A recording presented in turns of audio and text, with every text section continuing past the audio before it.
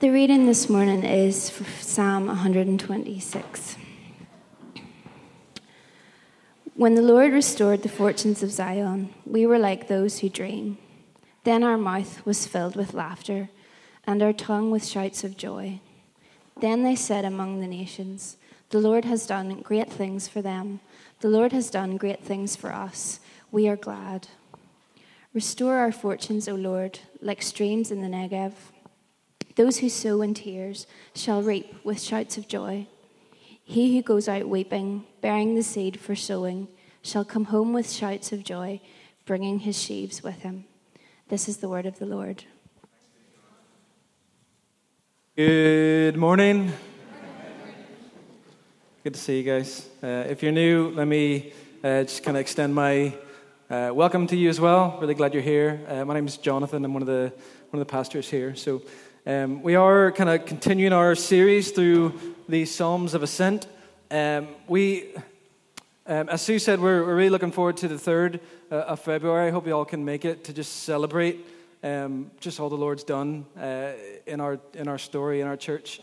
Our kind of 5 years from doing this publicly, he's done some incredible stuff in our midst. So, and then we're planning on starting our series in the Sermon on the Mount the first Sunday of March.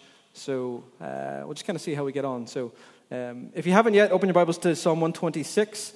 As we've said every week, these are a collection of 15 songs. So Psalm 120 to Psalm 134, they're like a little hymn book. Hi, Maria. So good to see you. A collection of 15 songs that the ancient people of Israel would sing as they made their way into Jerusalem for their annual holy days or holidays, these annual religious festivals that the Lord told them to gather in Jerusalem for.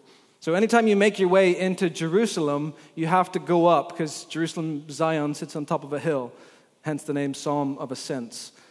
So all throughout these songs, you have these themes of deliverance, salvation, God's ongoing provisions for us, His great preservation in our lives. Remember, we said that these songs, they're meant to take you on a journey yourself. Or rather, they're meant to assist you on a spiritual journey, a journey that starts a long way away. So when you start in Psalm 120, the pilgrim's a long way from the holy city. And the holy city is where the temple is, where the presence of the Lord dwells. He's a long way away, and he makes his way closer to the heart of God. And that's what these songs are meant to assist us kind of on our spiritual journey. They're pilgrim songs, so they're meant to be sung together. They're meant to be sung to one another, to God, as we're journeying closer to the Lord. I've tried to stress every week the importance of the journey itself as well, that it's important to stop and to reflect back on the journey, to be honest with the ups and downs, to remember all that's happened, and for really 2 reasons. Firstly, because God has purpose in the journey. So He's working, He's kind of weaving all these parts of our story together, ultimately for His glory and for our good and our joy along the way. It's also important to reflect back on the journey because it reminds us of what the Lord has done in our lives and how He's worked in our lives, how He's brought us through, how He's strengthened us, how He's delivered us. And remembering those things, it brings us hope and it brings us joy. And that's the main thrust of this psalm.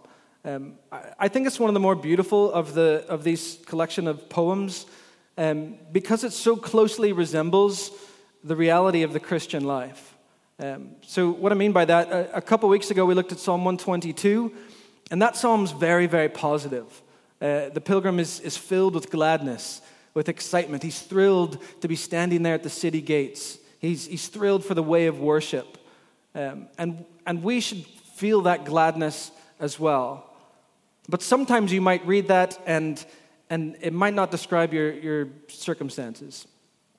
And then we looked at Psalm 123 last week, where the pilgrims are faced with the reality of life. So they enter the gates with thanksgiving, this praise, this gladness, but then they're met with the real world. They're met with the contempt and the scorn of the world. There's not much gladness or a kind of excitement in that psalm. It's the pilgrim crying out for mercy because they've had more than enough contempt and scorn. They're lifting their eyes to the Lord who's enthroned to heaven, and they're asking for mercy. And some of you will read that psalm and be like, that one describes my circumstances. But what we find in Psalm 126 is a song that you should be able to connect with no matter where you are on the journey, because it's a song that reflects the reality of the Christian life. Because it's a song with both gladness and suffering. It has shouts of joy and it has weeping. And remember this upside-down kingdom of God that we're part of? It's one where these two things go hand in hand, where gladness and tears and weeping are the norm for the Christian as they keep their eyes on the hand of the Master. They're both promised to us. And this psalm shows us how they go together. It's another community lament. So there's two community laments in the Songs of Ascents. We looked at the last one last week in Psalm 123. And I think it fits perfectly to go straight into this one because it carries on with this theme of waiting for mercy. So last week in Psalm 123, the people were experiencing the contempt of the world, the scoffing, the scorn of the proud. And we see that the reaction to that contempt is to lift their eyes to the one who's enthroned in the heavens and to wait for mercy. Their plea is, have mercy upon us, O Lord, have mercy upon us.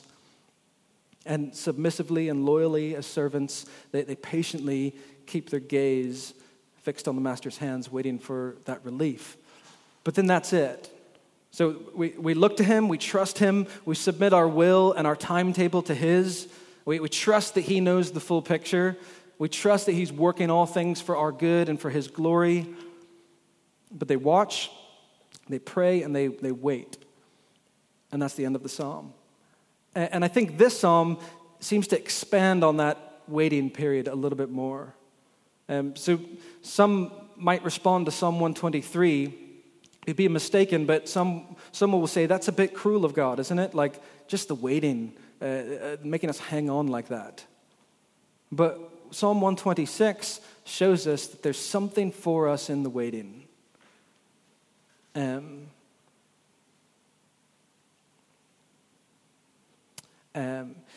It gives us more instruction. It gives us more detail. It shows us what we experience in the waiting, and it shows us what we experience after the waiting. Let's pray before we move on again. We're going to ask for God's help one more time.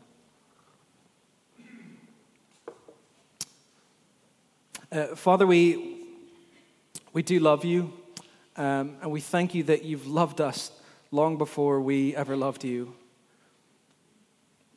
We thank you for sending us your Son, Jesus, to come and make a way for us to be near you, to be close to you, to actually be able to be in your presence, Lord. We thank you that you are actually building us together as these living stones to be this dwelling place for your Spirit. That we are the temple, God. Lord, help us to have that gladness. Help us to have that excitement to gather with your people. This is not just a meeting, Lord. This is where your presence dwells. Holy Spirit, we again ask you for your help. And we ask that again that you would open our eyes. You know us. You know how hard our hearts are. You know how fleeting our minds are. So we'd ask that you give us focus, Lord. We ask that you would illuminate these words, Lord, that we would be able to see Jesus more clearly. This is all for your glory, Jesus, not ours. We ask that we would be able to decrease, and that we ask that we would be able to, in this moment, take our eyes off of ourselves and fix them on you, Jesus. I pray these things in your name. Amen.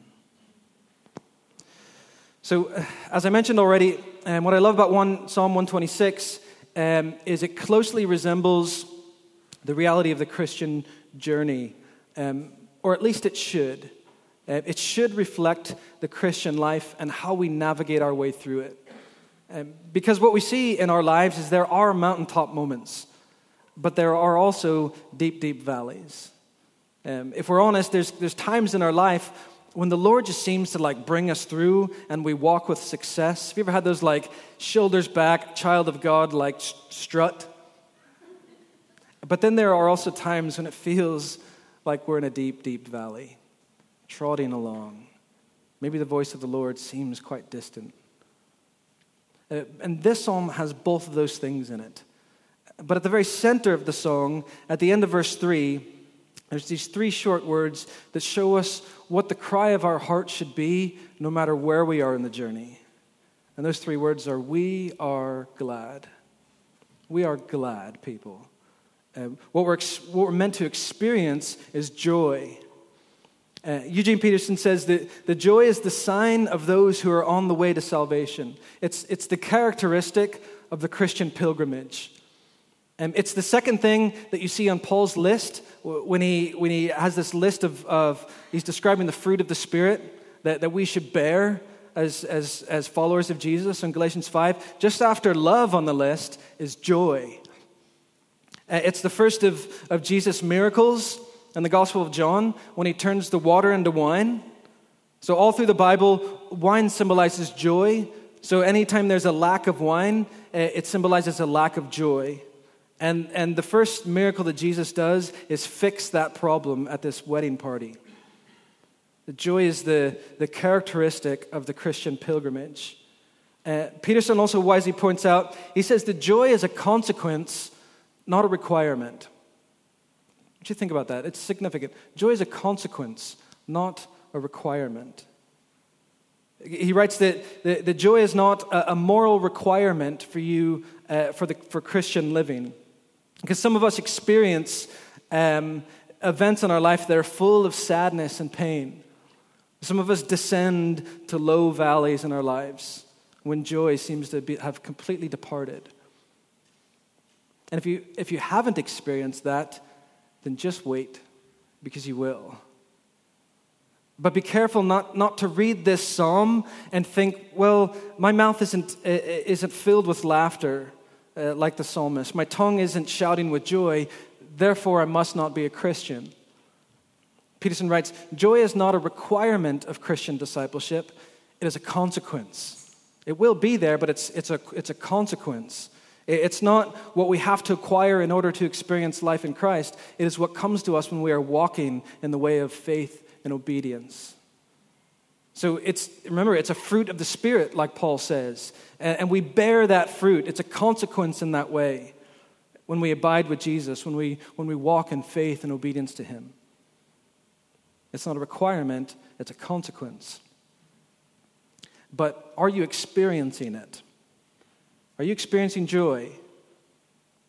I guess the question is how do you experience joy? So if joy is the characteristic of the Christian pilgrimage, then how do we pursue it no matter where we are on the journey? Mountaintops, valleys. How do you go about it? Because we do chase after it a lot, don't we?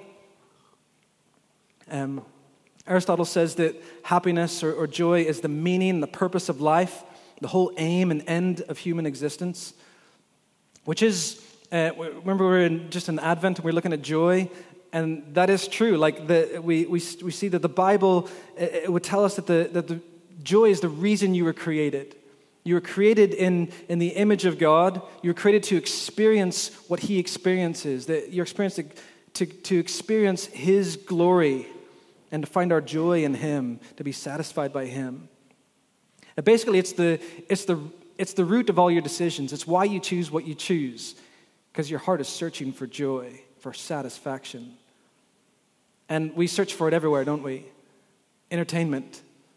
For some reason, it's always on like 9:30 on a Sunday morning where you get your like phone screen time report, like these hours a day of scrolling.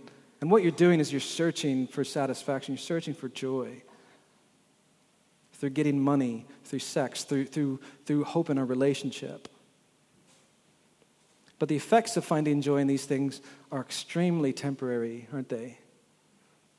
A few minutes, a few hours, a few days at most. You see, joy is the longing of your heart, but it's also the thing that's most fleeting, isn't it? Here one day, gone the next. But what Psalm 126 shows us is that when we decide to live in response to the abundance of God, one of the certain consequences is lasting joy. This kind of joy that's expressed here in Psalm 126. So let's look at the text. We already said that the center sentence in the song, the heart of it is those three words at the end of verse 3. We are glad. The central message, the characteristic of our journey is joy. And then you can easily divide the psalm into two separate parts. So the words that come before that center message, it's all in past tense. The psalmist is looking backwards. And then the words that come after it are all in future tense. He's looking forward. It shows us that our present gladness, our present joy has a past and it has a future. James Luther Mays, he's an Old Testament scholar, he summarizes Psalm 126 as joy remembered and joy anticipated. And we're going to look at the song in three sections in that way as well. We're going to break it up into verse 1 to 3, which is joy recalled, this looking backwards. Verse 4 is joy requested. And verse 5 to 6 is joy reclaimed, or looking forward, joy anticipated. Joy recalled, joy requested, joy reclaimed. So verses 1 to 3, joy recalled. Starts out, he says, when the Lord restored the fortunes of Zion. So the psalmist begins with a reflection on the kind acts of God in the past.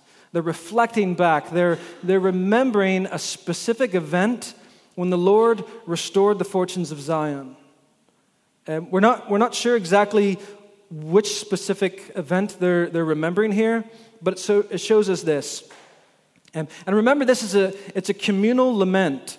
So keep reading, and you'll see that these people have another petition. They have another plea for mercy. They're in great need. And do you see how similar verses 1 and 4 are? And so in verse 4, they're asking God to restore their fortunes. It's future tense. We're not talking about just asking him to give them riches and money. They're asking for restoration, for revival in the community, this future tense. But they actually start by looking back. So verse 4 is all past tense. When the Lord restored the fortunes of Zion. Like they're saying, do you remember that time when he delivered us? Like we were in such need and he came through. The psalm shows us that we hope, we look forward by looking back. When the Lord restored the fortunes of Zion. So being in trouble, the pilgrims, they reflect back, they remember a national crisis which was succeeded by a remarkable deliverance. So again, we're not sure exactly the specific event they're talking about, but in the first 3 verses we see 5 things about that remarkable restoration. 5 things about that deliverance, okay? So firstly, whatever that event of restoration was, we see that it was nearly unbelievable. So verse 1, when the Lord restored the fortunes of Zion, we were like those who dream. They look back and they remember that time when they were so low, so full of sorrow. And then the Lord intervenes and he brings about restoration. And it was so remarkable that they wonder if it was even real. Are we dreaming? Is this reality? Have you ever had a dream that felt so real that you woke up and you believed it for a little bit? Jenny's done this a couple times where she'll wake up and she's like, "We've been mad at me for a while."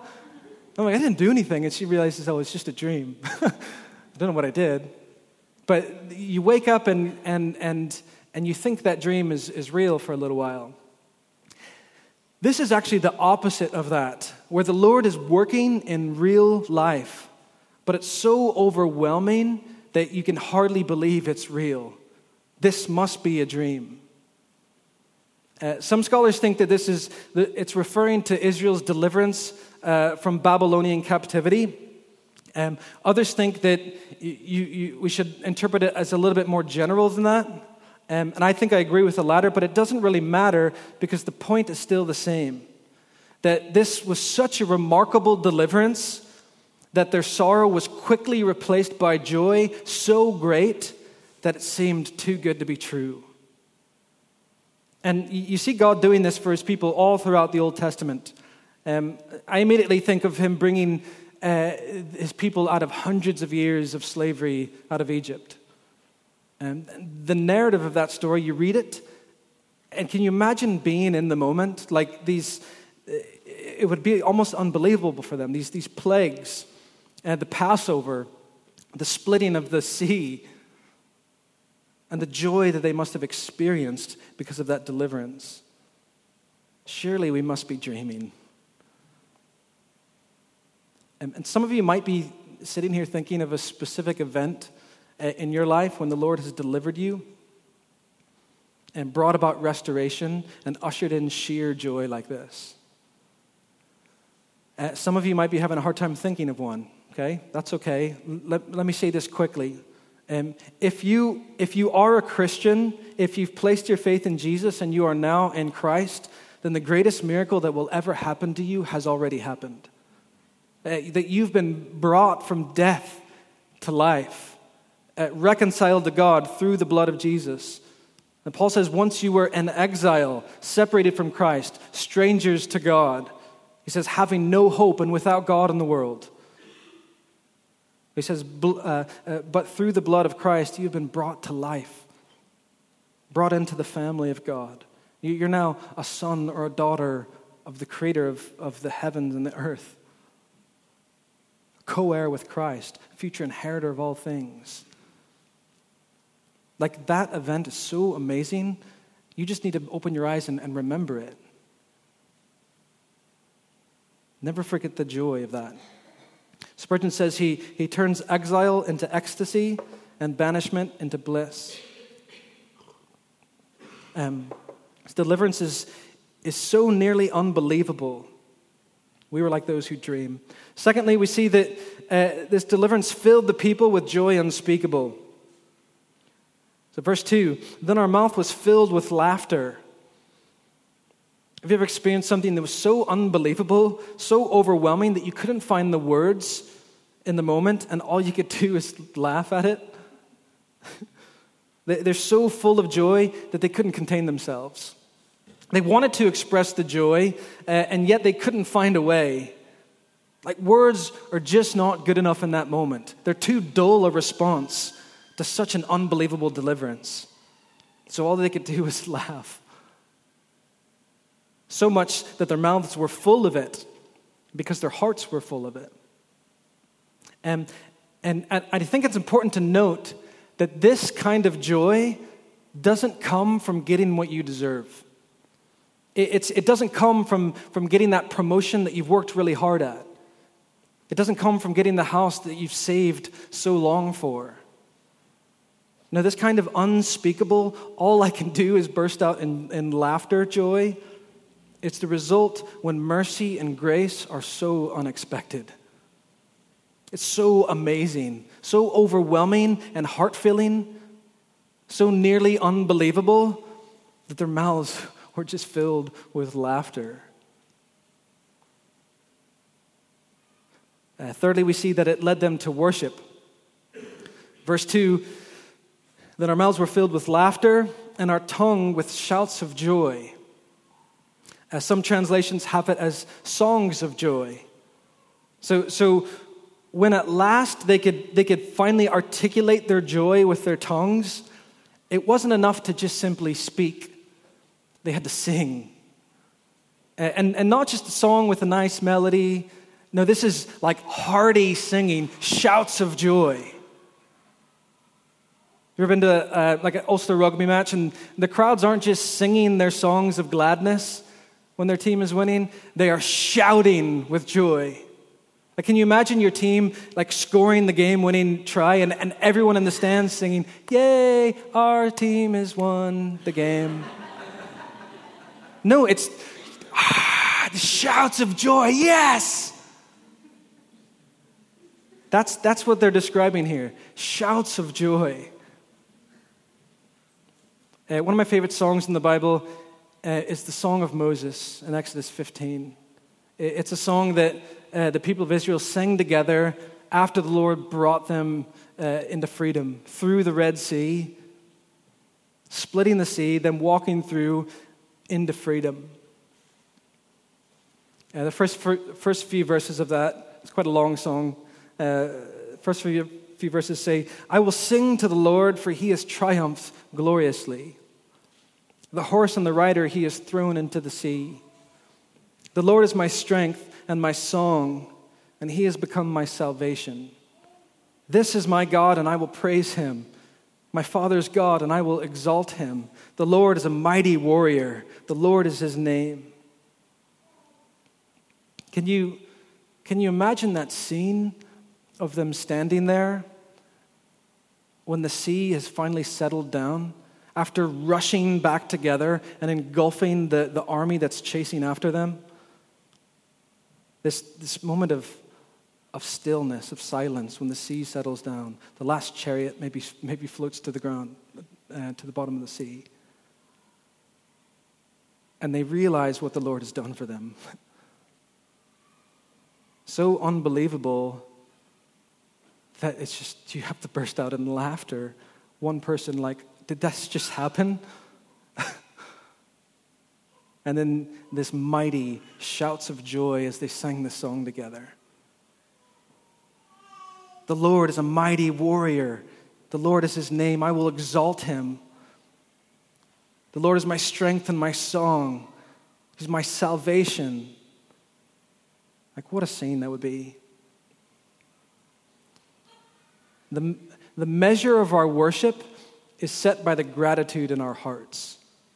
So when you realize just what the Lord has done for you, when you begin to understand grace and mercy that he has shown you, there's no timid worship. There's no soft singing. There are shouts of joy.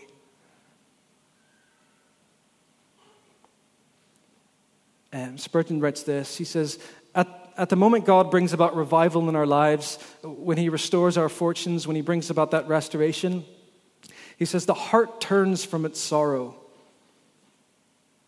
When he fills us with grace, we are filled with gratitude.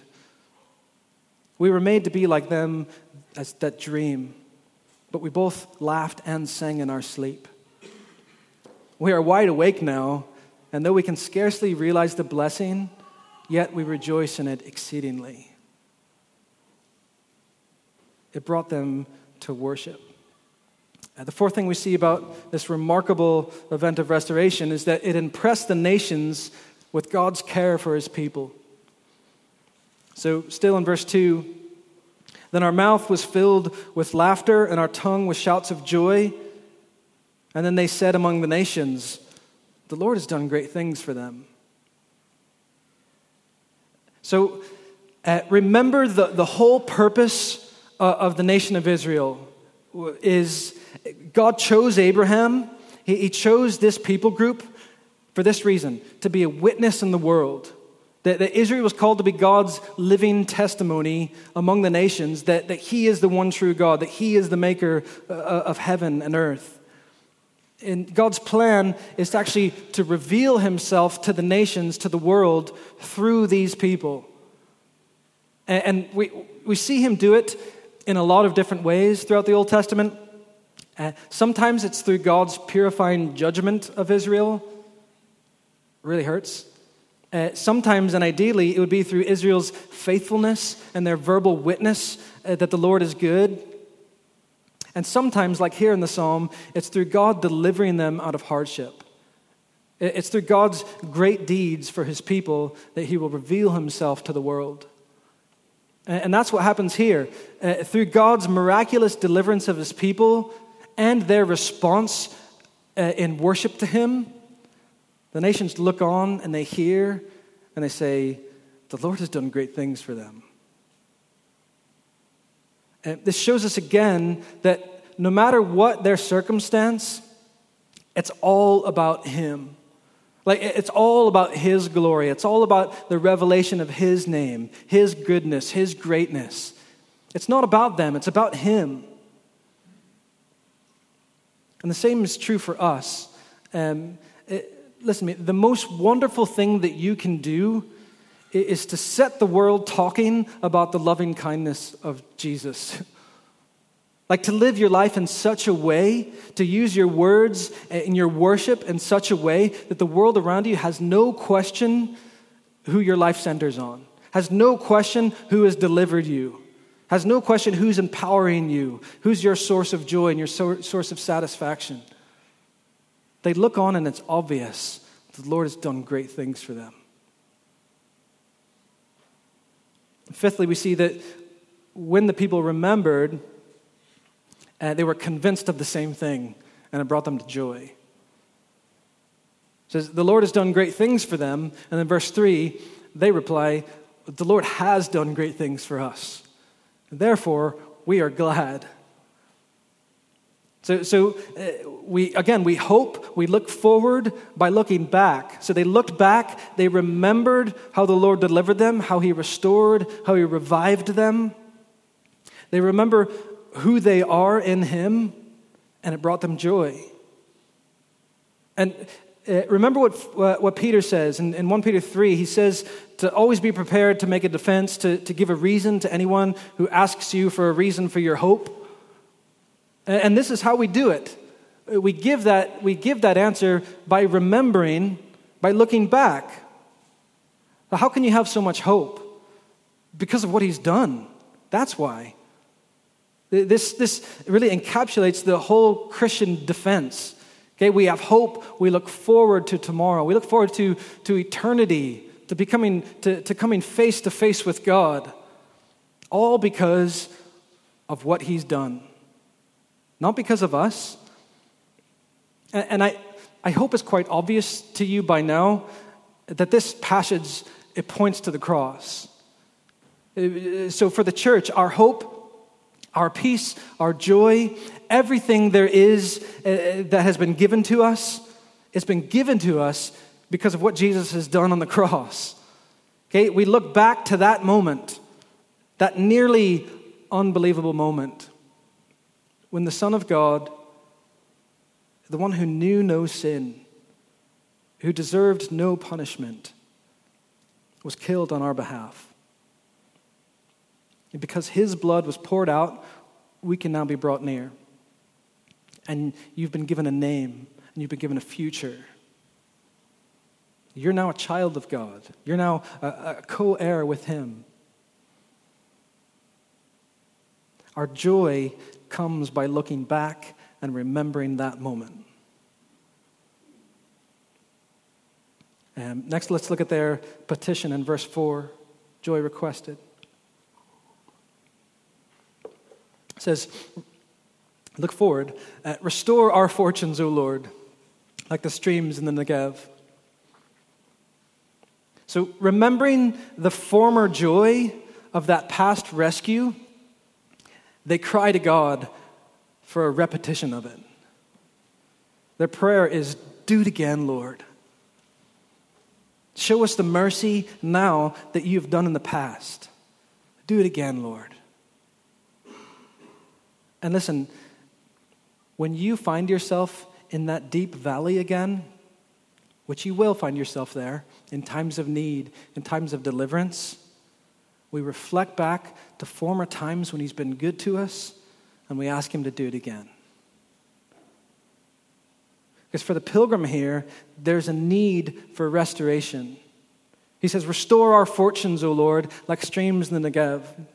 There's this beautiful symbolism here. Because the Negev is this dry, arid, southern region in Israel. It's dry, it's desert, it's parched.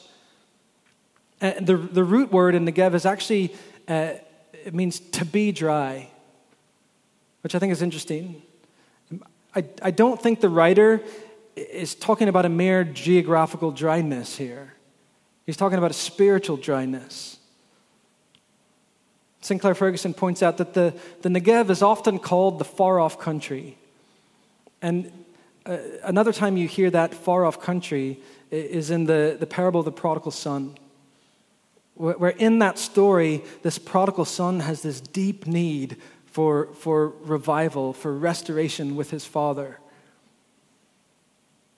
And in the Negev, this desert wasteland, for rain to come and for its dry gullies to run as streams, it would bring forth green grass and flowers and vegetation. This is the picture of restoration, of revival. I'm sure you've all watched Planet Earth, and those scenes in like the Serengeti, these dry summer months, when it just becomes like a dry desert. The rivers dry up, the vegetation burns away in the sun. You have all the elephants like migrating hundreds of miles just to find water and food. But when the rains hit, the grass and the flowers like sprout up overnight, just comes to life. And remembering their past deliverance and joy that deliverance brought, the pilgrim is asking the Lord, do it again, Lord. Restore us again like streams in the desert bring forth life. Show your kindness to us again, God. Derek Kidner writes, memory so far from slipping into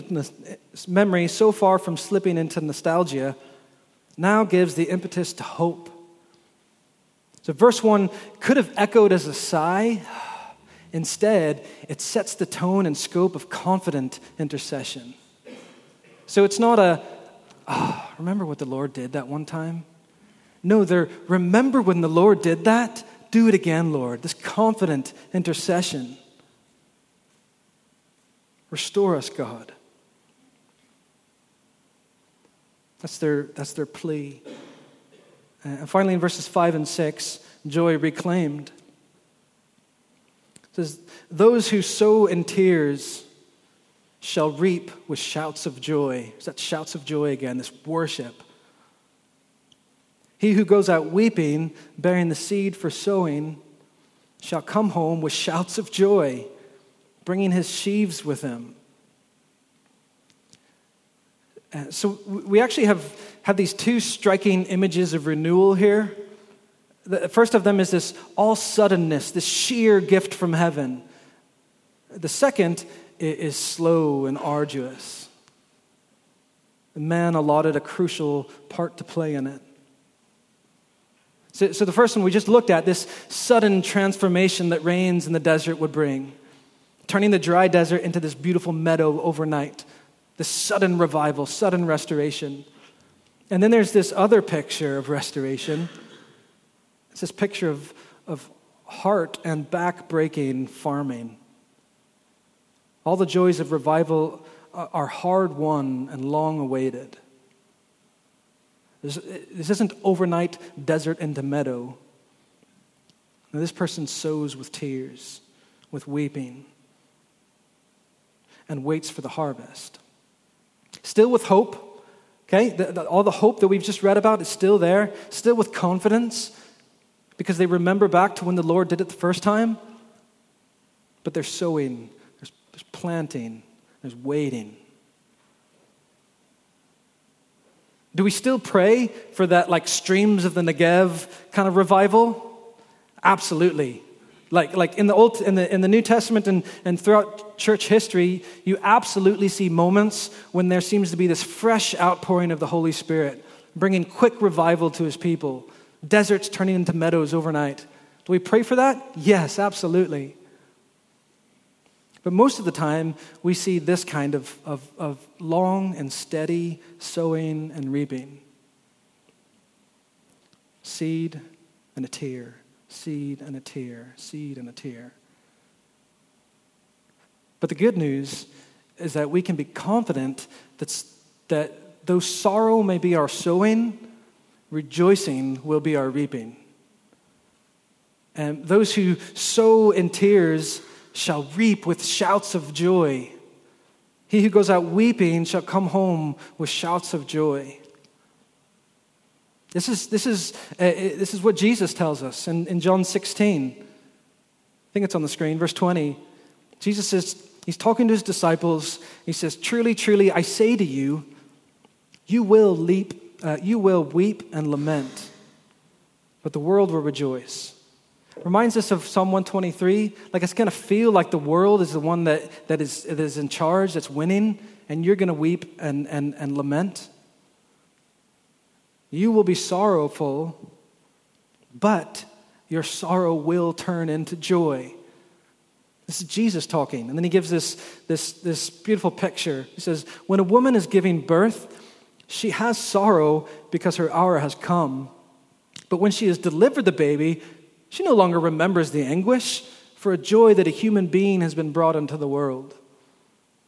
And he says something incredible here. He says, so also you have sorrow now, but I will see you again.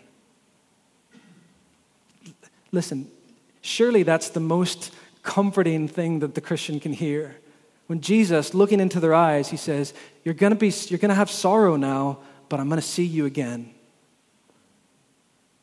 And your hearts will rejoice. And no one will take that joy from you. There's this, one second.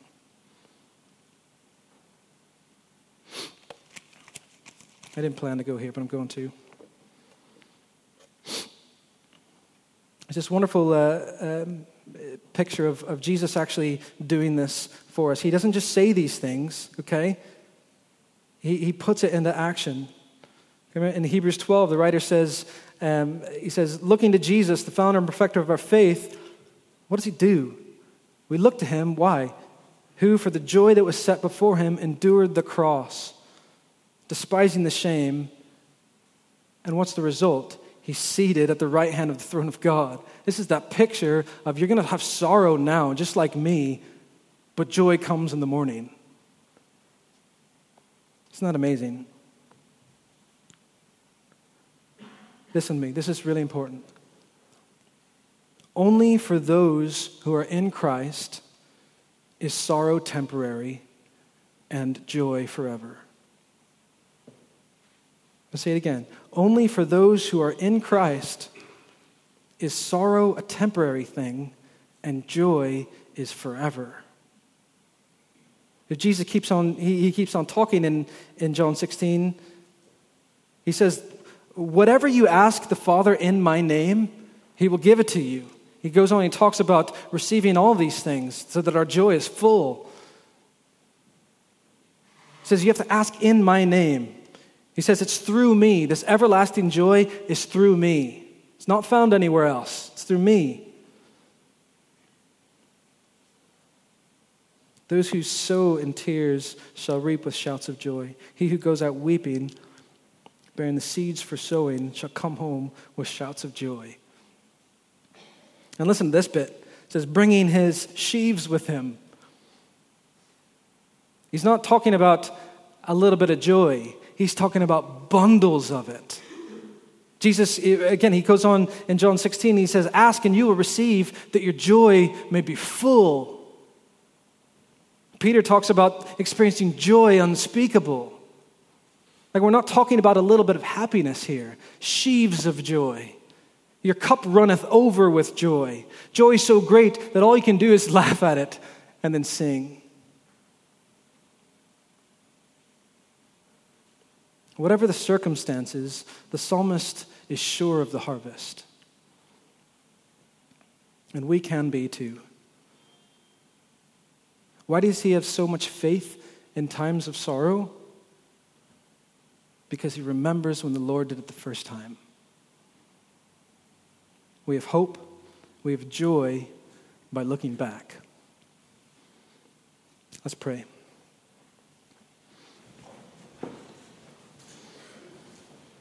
Father, may this be such good news for us. We are so distracted.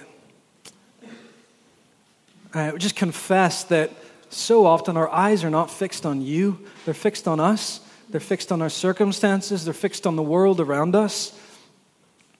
And anytime our gaze is fixed on anything but you, we start to lose hope. We start to lose joy. Help us to see, Lord, that true and everlasting joy comes from you, Jesus. Comes through placing our faith in you, Lord. We're prone to wander. We thank you that you are patient with us. We thank you that you are kind. Thank you that you love your children. Remind us again, Lord, of the grace and the mercy that you've shown us, Lord. May that fill our hearts with joy unspeakable.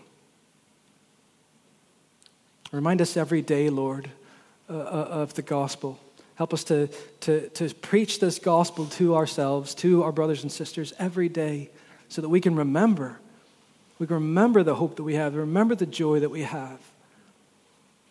We can finish this race successfully, Lord, all because of what you've done, Jesus.